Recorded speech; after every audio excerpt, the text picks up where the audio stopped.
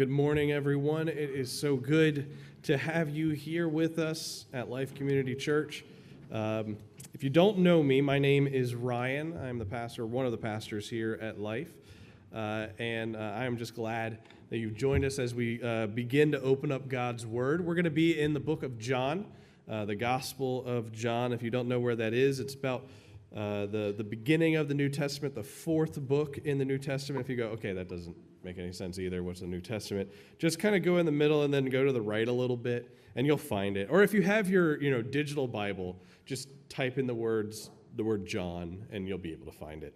But we've been in the book of John for the past couple of weeks. We've actually started right after Thanksgiving.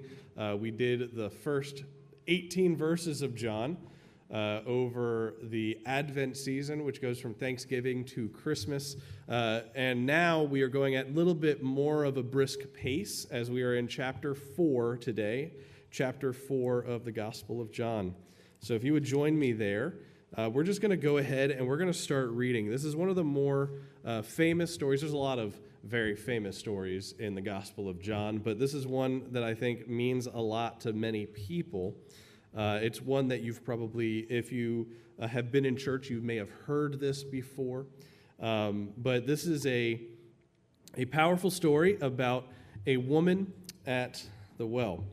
And so we're going to go ahead and start in verse 1 of chapter 4.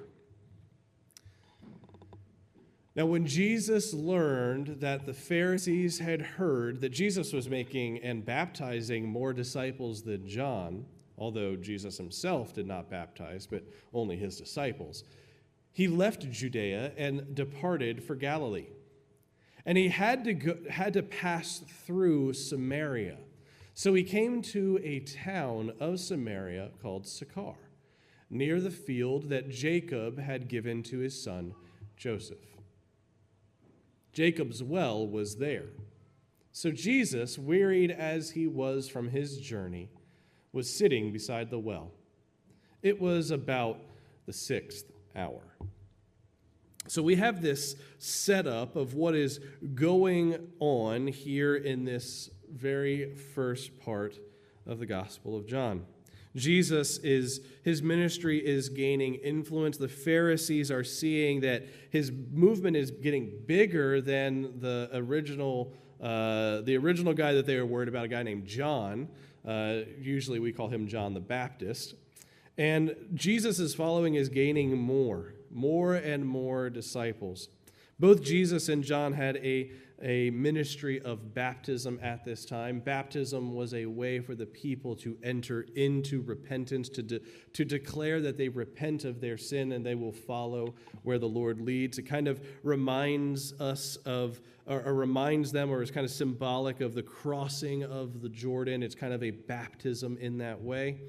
And so this was the beginnings of this ministry. Last week, we saw a confrontation that Jesus had, not really a confrontation, a conversation that Jesus had with a man named Nicodemus. Nicodemus was a Pharisee, and he came to Jesus at night, and he had questions for him. He wanted to know more about who he was. He wanted to know a little bit about what Jesus was teaching.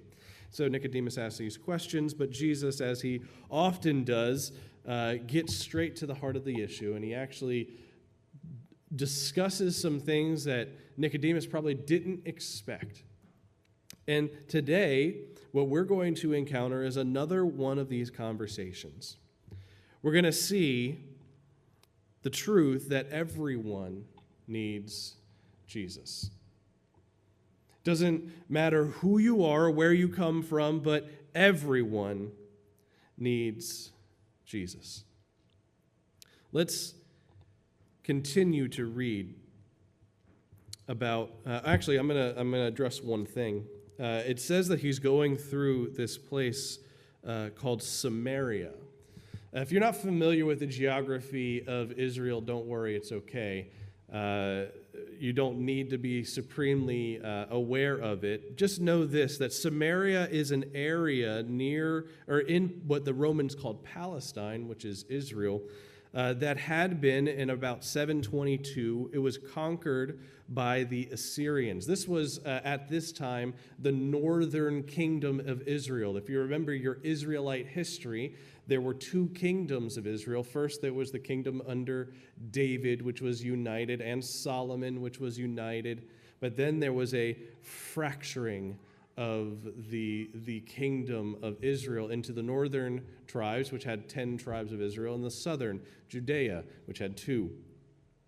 And the northern kingdom of Israel was noteworthy because it had literally no kings that were ever called good.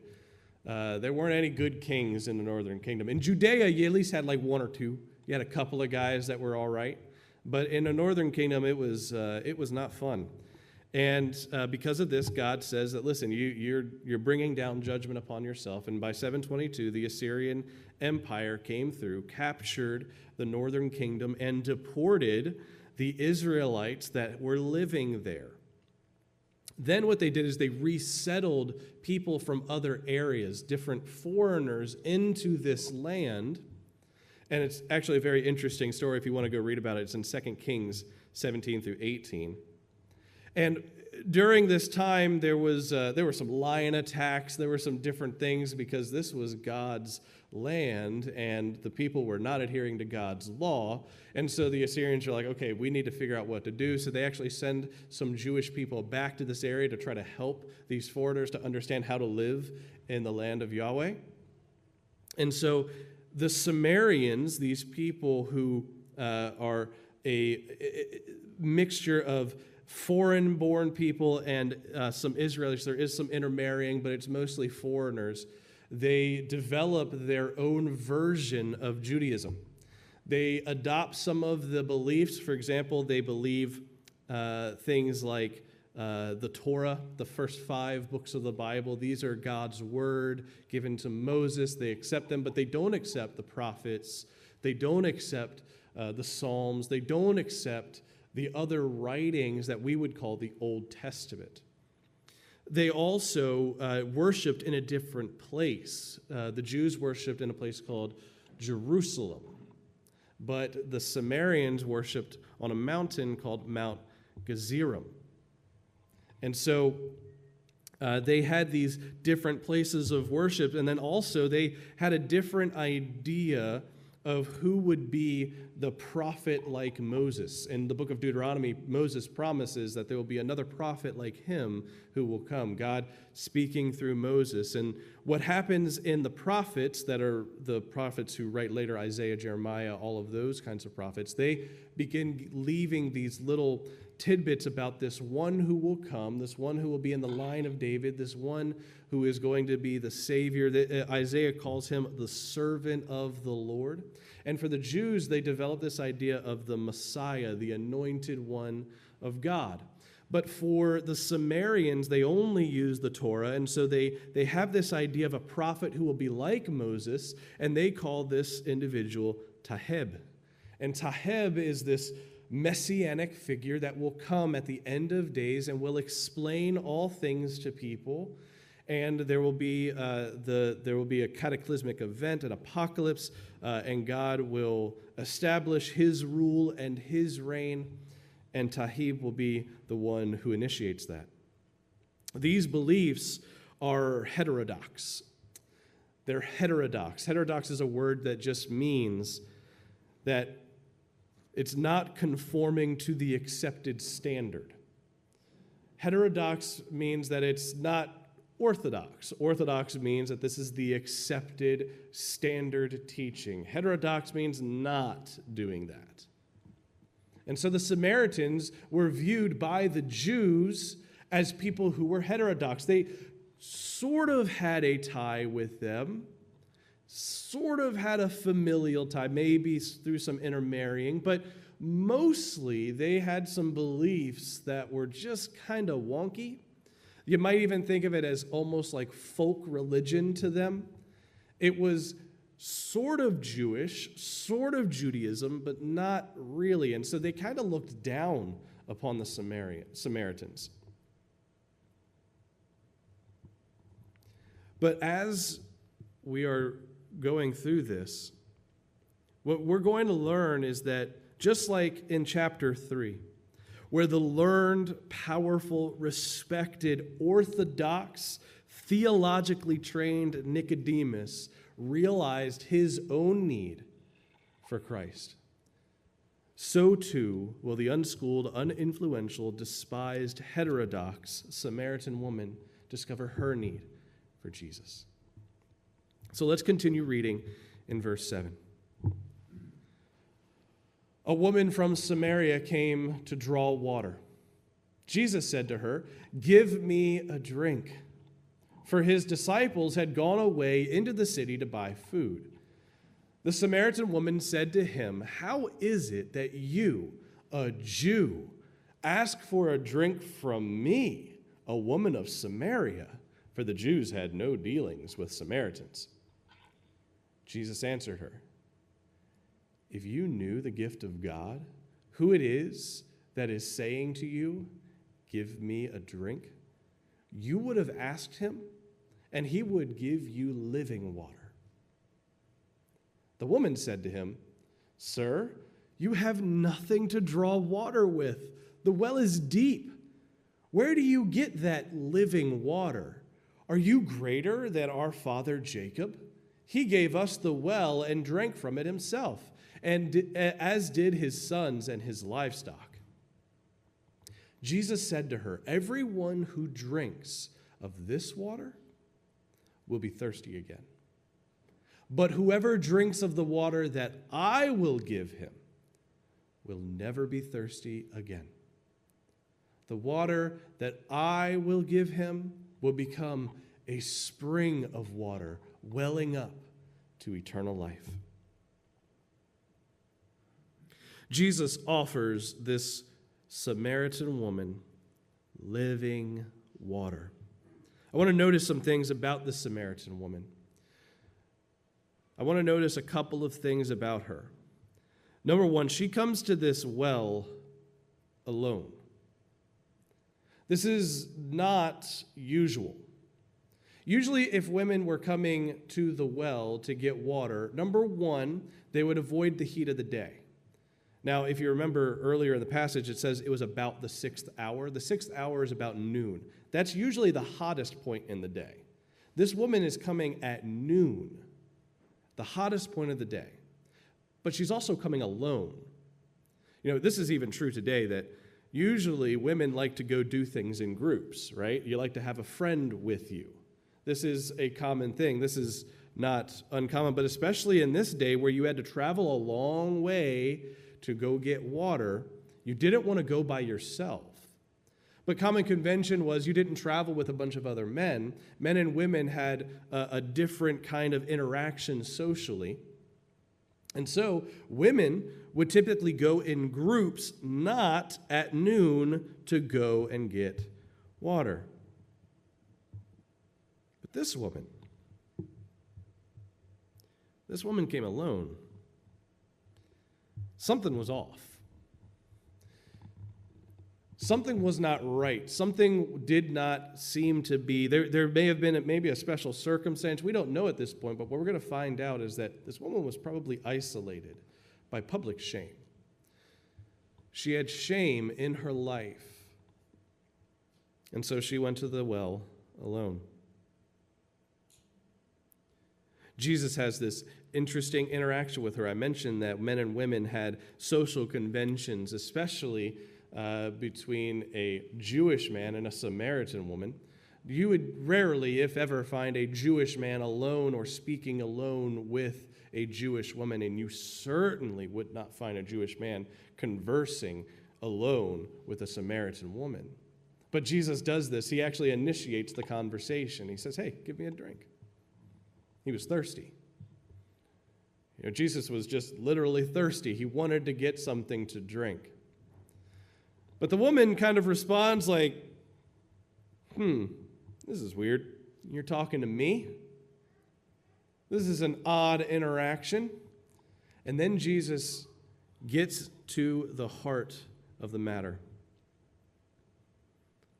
This woman has been isolated by her public shame, which we're going to address in a minute.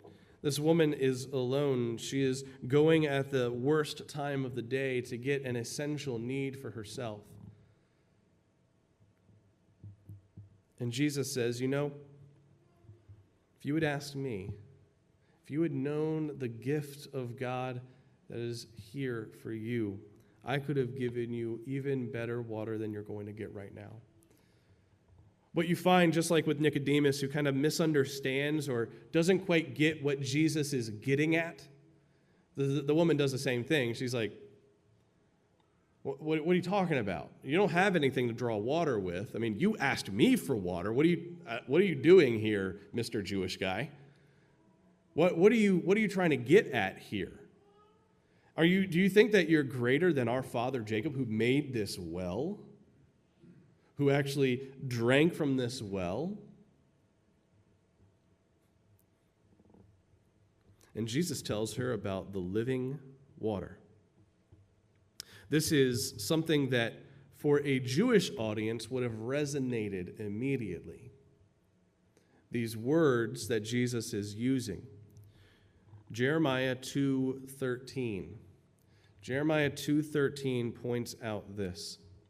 My people have committed two evils. They have forsaken me, the fountain of living waters, and hewn out cisterns for themselves, broken cisterns that that can hold no water. When Jeremiah writes this, he is writing to a people to remind them of who their God is. When it uses the word living water, this is not supposed to mean like anthropomorphized water, like it turns into a shape. This means like running fresh water from a spring, not stagnant water. Stagnant water, we all know, like here in Virginia, if you let something just sit stagnant, you're going to get a bunch of mosquitoes, you're going to get a bunch of gross stuff. The water itself is going to get like a film on top of it. It's gross. Stagnant water is not what you want.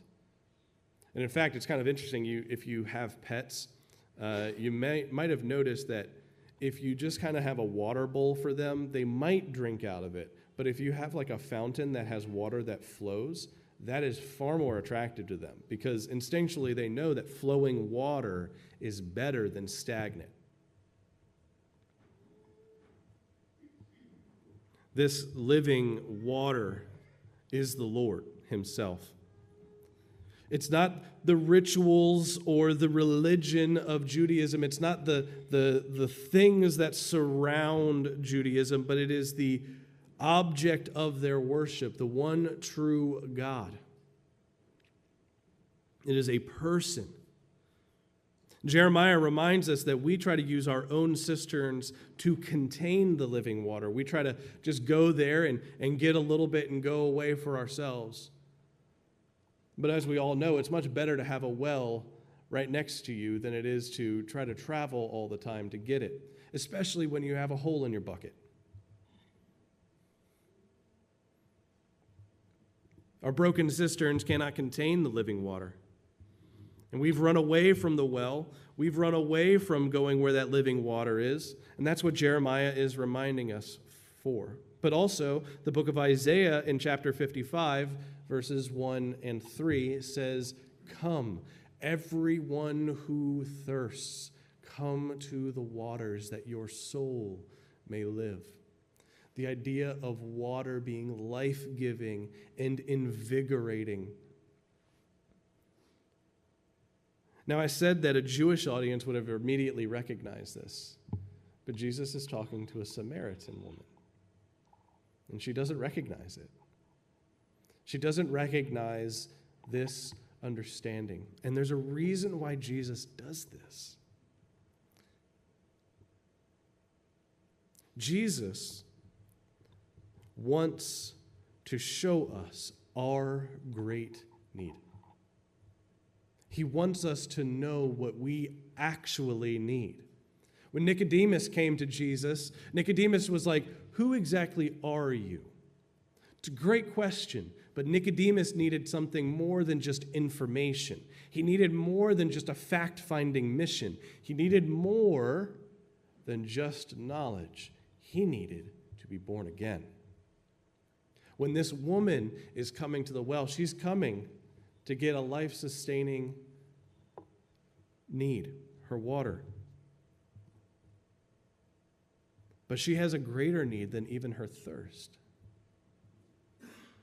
When Isaiah says, come all you who are thirsty, he's not just talking about the physical thirst that we have, but the thirst that we have in our spirit for the one true God. The living water forever perfectly quenches that true thirst that we all have. So let's read a little bit more, 15 through 19, as Jesus begins to fully address the Samaritan woman in her need. The woman said to him, "Sir, give me this water so that I will not be thirsty or have to come here to draw water." Jesus said to her, "Go, call your husband and come here." The woman answered him, "I have no husband." Jesus said to her, "You are right in saying, 'I have no husband,' for you have had 5 husbands, and the one you now have is not your husband. What you said is true." The woman said to him, "Sir, I perceive you are a prophet." One of my favorite lines in all the Bible. It makes me laugh each and every time because I can just imagine her going, "How'd you know that?" You got to be a prophet. That's the only way that you know that. This woman, Jesus, it's interesting. He's like, "Hey, all right, I've been talking to you. Go get your husband." She's like, "I don't have a husband." You're right. You actually had 5 husbands, and the guy you're with now, not your husband. Now we can see where maybe her public shame had come from. In the ancient world, to have so many husbands, and it doesn't seem to imply that it was like, oh, she got married and then, oh, he died. Oh, she got married and then, oh, he died. And if so, there might have been maybe she should be on like a Dateline television show, like she was like some sort of Black Widow or something. But that doesn't seem to be what's going on here. It's not like she's murdering her husbands or her husbands are dying. It seems that she just kind of goes through guys. She gets attached to one, and then she's done with that one, and she gets too attached to another, and she's done with that one. And you can see, even in our day, that there are public sins that get attached to people, and that's what they become known for. It's just her again. She's that girl that has those 5 husbands. Did you hear she's got another one? The rumor mill was probably churning all throughout Sychar. They knew who this woman was. She knew who she was too. And it wasn't like it was the greatest thing for her. She didn't think that it actually improved her life, but she was wrapped up in it and she couldn't get out of it. But that didn't stop her. She didn't like it, but that didn't stop her. She just didn't know how to get out. It would have been very easy for Jesus to just ignore this situation. To just have a polite little conversation about, hey, can I have some water? Get some water, be done with it.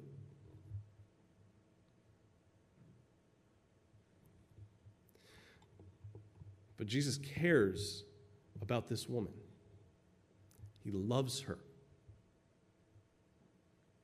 And when you love someone, you don't let them get away with stuff. You confront them on where they're messing up. Now, I want you to notice that Jesus does this in a gentle way. Jesus doesn't call her names. She'd probably been called all of them. He's not just kind of cruel with her. He actually lets her kind of explain a little bit of what's going on in her life. Sir, I have no husband. Lets Jesus in a little bit. But Jesus does not allow her to leave that situation without the depths of her sin being confronted. An honest look at what our sin means and how serious it is essential for us.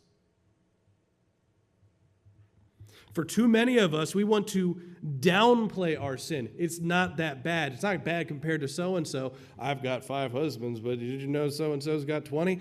She's much worse than me. Pay attention to her. We always want to shift away from us. Because you know one of the things that sin does? Sin actually isolates us. We think that many times the sin that we get involved in will actually bring us some sort of community. It'll actually bring us something that we want. And all it actually does is leave us empty and dry and with nothing and completely and utterly thirsty.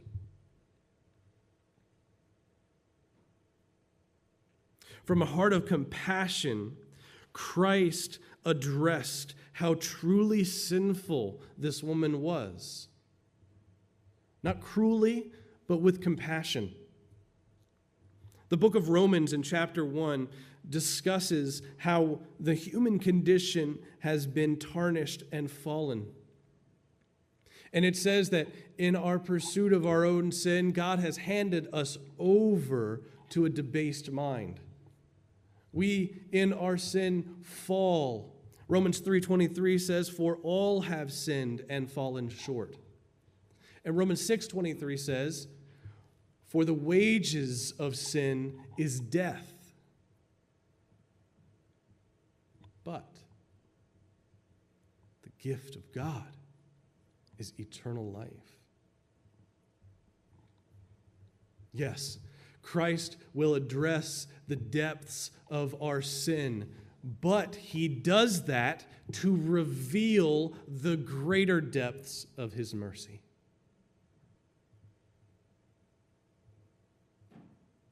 His love, his compassion, his grace, his mercy is greater than any of our sin. Romans 8 says, "Who shall separate us from the love of God? Shall tribulation or distress or persecution or famine or nakedness or danger or sword? I am sure that neither death nor life, nor angels, nor rulers, nor things present, nor things to come, nor powers, nor height, nor depth, nor anything else in all creation will be able to separate us from the love of God in Christ Jesus our Lord." There is nothing deeper or more meaningful or more precious to us than the love of God our Father. And the way that we see that depth is we have to be confronted with our sin. A gospel message that is given to you without the confrontation of your sin is a halfway measure that will not do.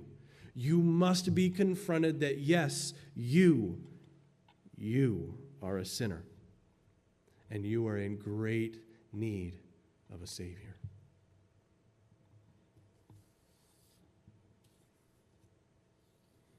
This woman's experience of this interesting Jewish man who has come and told her about her life, confronted her on her sin, and offered her living water, a water that will quench the true thirst that she has. This woman is just amazed. What's kind of interesting, and I'm not going to actually get into this, verses 20 through 24, 25, 26. There's this little theological discussion that she tries to bring up with Jesus about, you guys worship in Jerusalem, but we worship on this mountain, and isn't that interesting? And she kind of tries to sidestep a little bit, probably a little uncomfortable.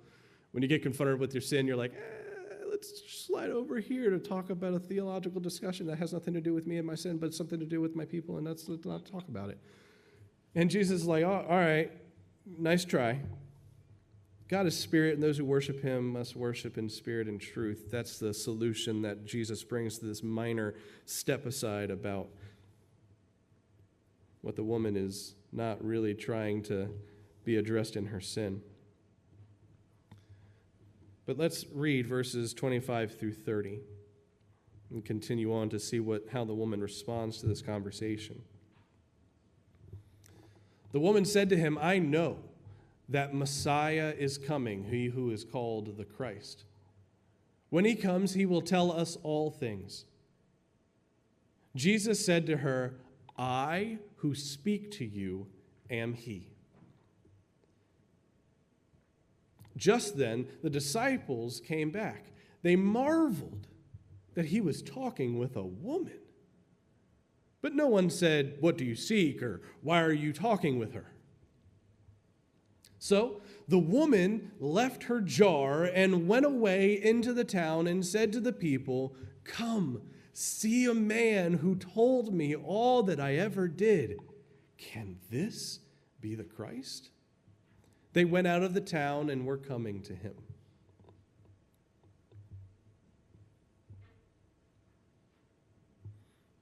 One of the things that you'll find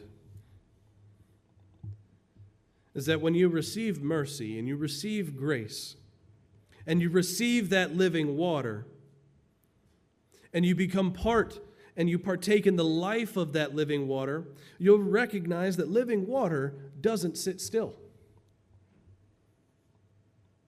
So if you drink from the living water, you're not going to sit still either.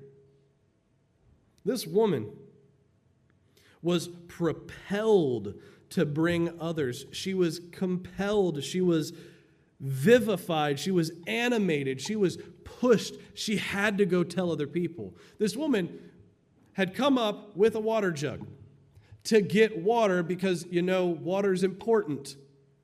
You kind of need it to live. She heard all this from Jesus. She put her water jug down and ran down to tell other people about who Jesus was.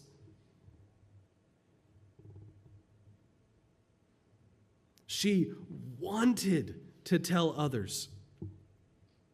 At one time, when she was first coming up to the well, she was isolated. She was covered in shame. And now, once the living water has been given to her, once she has discovered this, once she has received the mercy of God, that shame has melted away. It's not about her anymore. It's about him.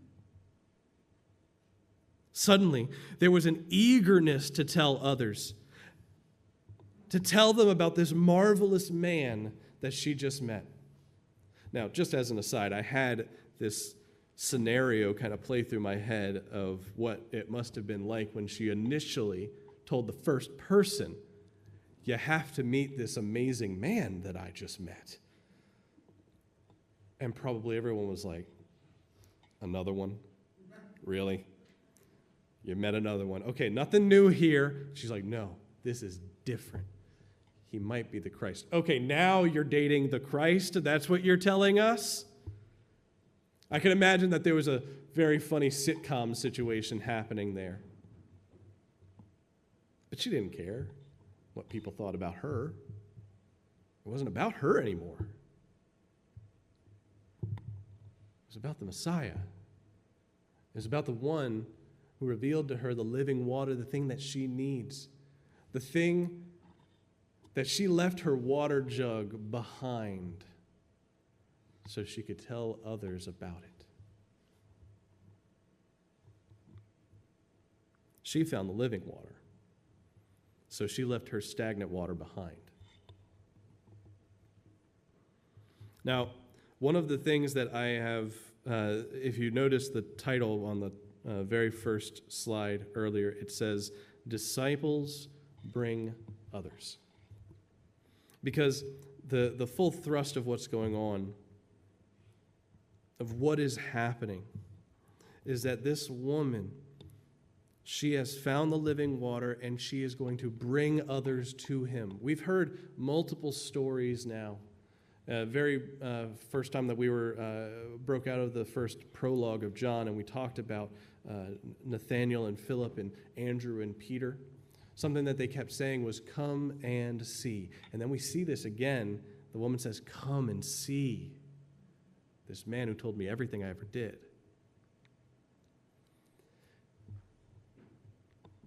And when Pastor Reed preached, we talked about how disciples, they come and see who? They come and see Jesus. Disciples, they are coming to Christ. They are called to him. Last week, we talked about what happens in the life of a disciple. They're born again. When you come and see him, you are born again. You are renewed. And this week, what we're seeing is, again, a reiteration of that newness of life, this new life in Christ, but with the idea that it propels us to bring others to see that life.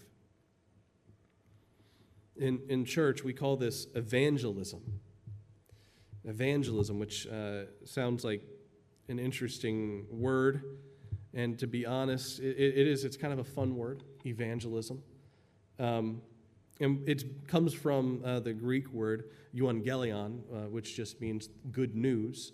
Euangelion became kind of the title for the overarching message of the kingdom of God in Christ, salvation being brought in him. And so we transliterate that into evangelism. This is the act of telling others about God. And something that I notice when I bring this up to fellow followers of Christ is that it is typically not, they have a problem with evangelism. They don't know how to do it, or they're not sure what they should do, and it's not really a regular part of their life. And they want to know why. And, typically it's not because they don't love Christ, because they do. They love the Lord. They love his word. They are transformed by it. Sometimes, people just feel not very confident. They're afraid of the questions that might be asked to them. Oh, well, you said this. Well, what about this? And you're afraid to be stumped, as if evangelism was like going on Who Wants to Be a Millionaire and you don't have a lifeline. You're like, I don't know. And then that's it. Everybody just never comes to Christ again. Sometimes people are afraid of rejection, that once you share who Jesus is, that people look at you as kind of like this religious freak, person who's a little too involved in their beliefs, or maybe someone who's too pushy. Why are you trying to push your beliefs on me? Why are you trying to do that to me? And especially in a day and age where it's very funny. You can believe anything, but you better not talk about Jesus. Unless Jesus is like just nice Jesus, the one that is very kind and loving and doesn't really confront us in our sin. He kind of avoids that part of it. He's just kind of glides on the air. And he doesn't really say any mean things to people. But when we talk about who the real Jesus is and what he desires for us, and the fact that we are sinners, we sometimes get afraid that people are just going to judge us, and they're going to not want to be around us. They're not going to want to talk to us. And this is especially a big fear for people when they're sharing with their friends or their family. But I want you to see a couple things here that I hope will give you a new way of looking at sharing Christ with others. Verse 31. Meanwhile, the disciples were urging him, saying, Rabbi, eat. But he said to them, I have food to eat that you don't know about. So the disciples said to one another, Has anyone brought him something to eat? Jesus said to them, My food is to do the will of him who sent me to accomplish his work. Do you not say there are yet 4 months, then comes the harvest? Look, I tell you, lift up your eyes and see that the fields are white for harvest. Already the one who reaps is receiving wages and gathering fruit for eternal life, so that the sower and the reaper may rejoice together. For here the saying holds true, one sows and another reaps. I sent you to reap that for which you did not labor. Others have labored, and you have entered into their labor. Many Samaritans from the town believed in him because of the woman's testimony. He told me all that I ever did. So the Samaritans came to him. They asked him to stay with them. And he stayed there 2 days. And many more believed because of his word. They said to the woman, "It is no longer because of what you said that we believe, for we have heard for ourselves. And we know that this is indeed the Savior of the world." So we have this scenario where the disciples have come back. They're like, all right, not going to comment on the talking to woman thing. We're just not going to say anything about that. But Jesus, have you eaten anything? Because what's kind of funny is like they went to the town to go get food, and Jesus have this deep theological conversation with this woman who then all of a sudden runs away. And Jesus is like, this is awesome. This is great. He's praising God for it. And the disciples are like, Jesus, we just went into the town. We bought you some food. We had to be around a bunch of Samaritans. And now you're not eating. Just eat something. And Jesus is like, guys, I got something that satisfies me that you don't know about. He kind of says it in a sneaky way, by the way. He's like, I have food you don't know about. And the disciples, much like Nicodemus, much like the Samaritan woman, they don't get what he's saying at first. They're like, you have secret snacks? Why did you make us go into the town to get you food? But what he's referring to is he has a way of gaining satisfaction and contentment by doing God's will, by doing what God has sent him to do. Are you dissatisfied? Are you dissatisfied with the way your life is? Maybe you should ask yourself, are you doing what God has given to you to do? I'm not talking about some grand, big, giant purpose of, well, you were put on earth to be a radio host. I'm not talking about that. I'm talking about the stuff that God lays out plainly for us here in Scripture. To love God, to worship God, to enjoy God, to love others, to care for others, to show compassion on others. Are you dissatisfied in your life? Are you doing what God has given to us to do, being faithful in those things? Because that's how Jesus found his contentment. That's how Jesus found his satisfaction. And Jesus was trying to teach his disciples because, they're disciples. And he's like, I'm going to teach you something here. And they're like, huh? What? What are you talking about? And then Jesus says, all right, you're about to get a lesson in what this is about. You guys talk about harvest. You say, 4 months and then the harvest. I'm telling you right now, the harvest is ready. There are people who have already worked. There are those who have already sown, and I am sending you out into a field that is white and ready for the harvest. And then, all these Samaritans show up. And they beg Jesus to stay for 2 days. Stay. We want to know more. We want to understand. Disciples are probably blown away. What is going on? A bunch of these Samaritans that we had to haggle for food earlier are now coming up, and they're just, what's going on? Who told them that Jesus was here? They forgot about the woman that ran past them as they were coming up. And the woman wasn't some great theological mind, some Billy Graham evangelist who could keep you enraptured with her speech. She just said, come and see Jesus, the one who has told me everything I ever did. Come and see the one who is the Messiah. She wasn't eloquent. She wasn't hyper-persuasive. She just was faithful to report what God had done for her.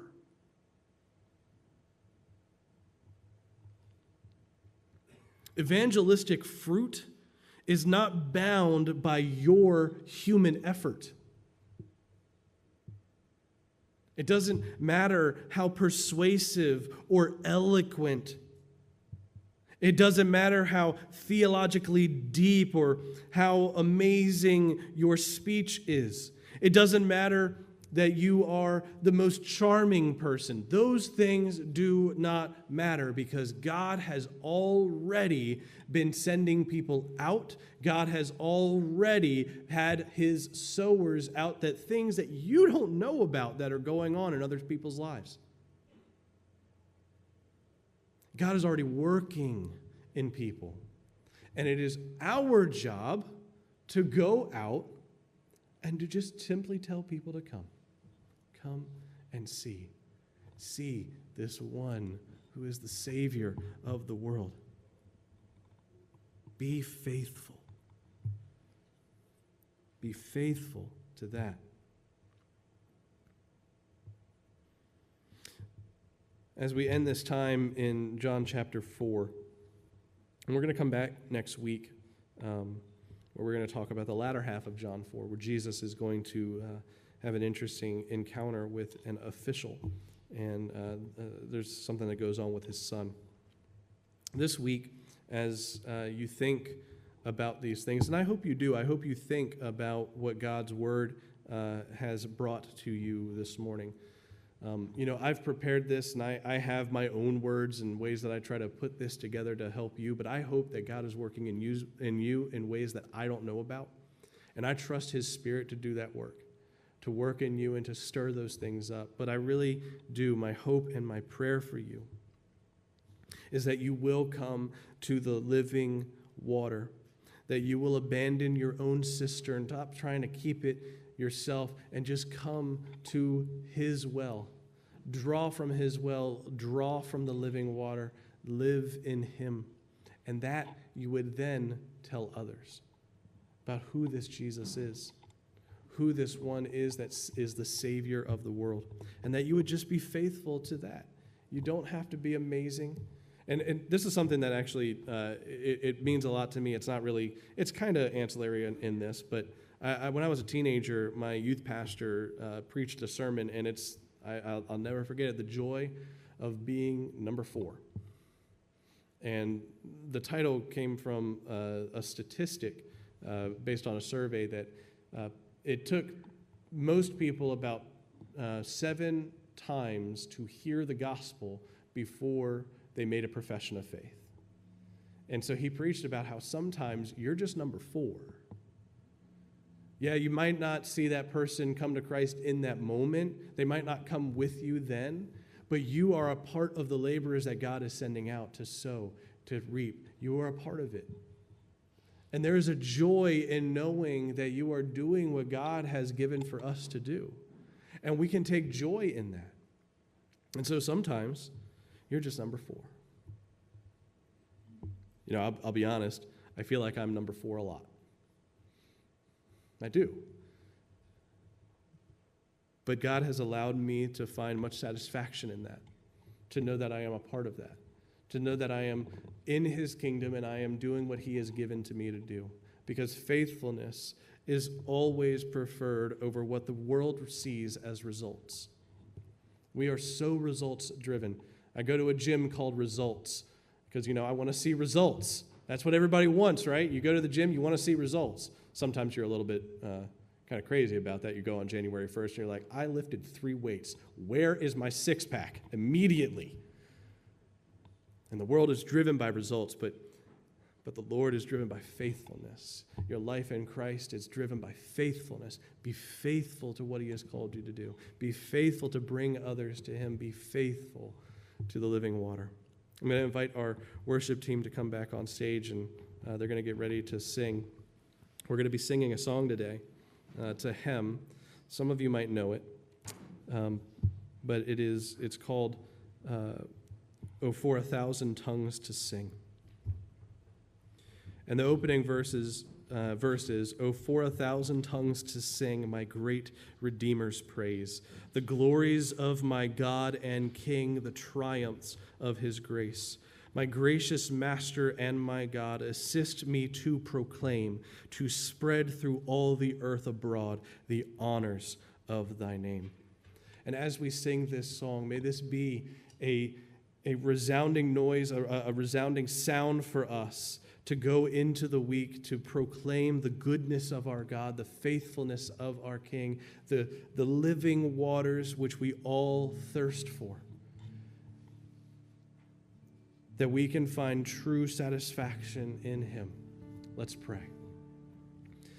Heavenly Father, as we sing this last song, may it be something that comes from our heart, that it is our desire to see people know you, to sing your praises, to find salvation and redemption. May we have a heart that yearns to see people come to know the Lord. But may we also have a heart that is content for the job that you have laid out for us, and that we would be faithful to what you have given to us, to love you, to worship you, and to tell others to come and see. So Lord, we worship you through this. We thank you for your word. We give you all the honor, glory, and praise. In Jesus' name, amen.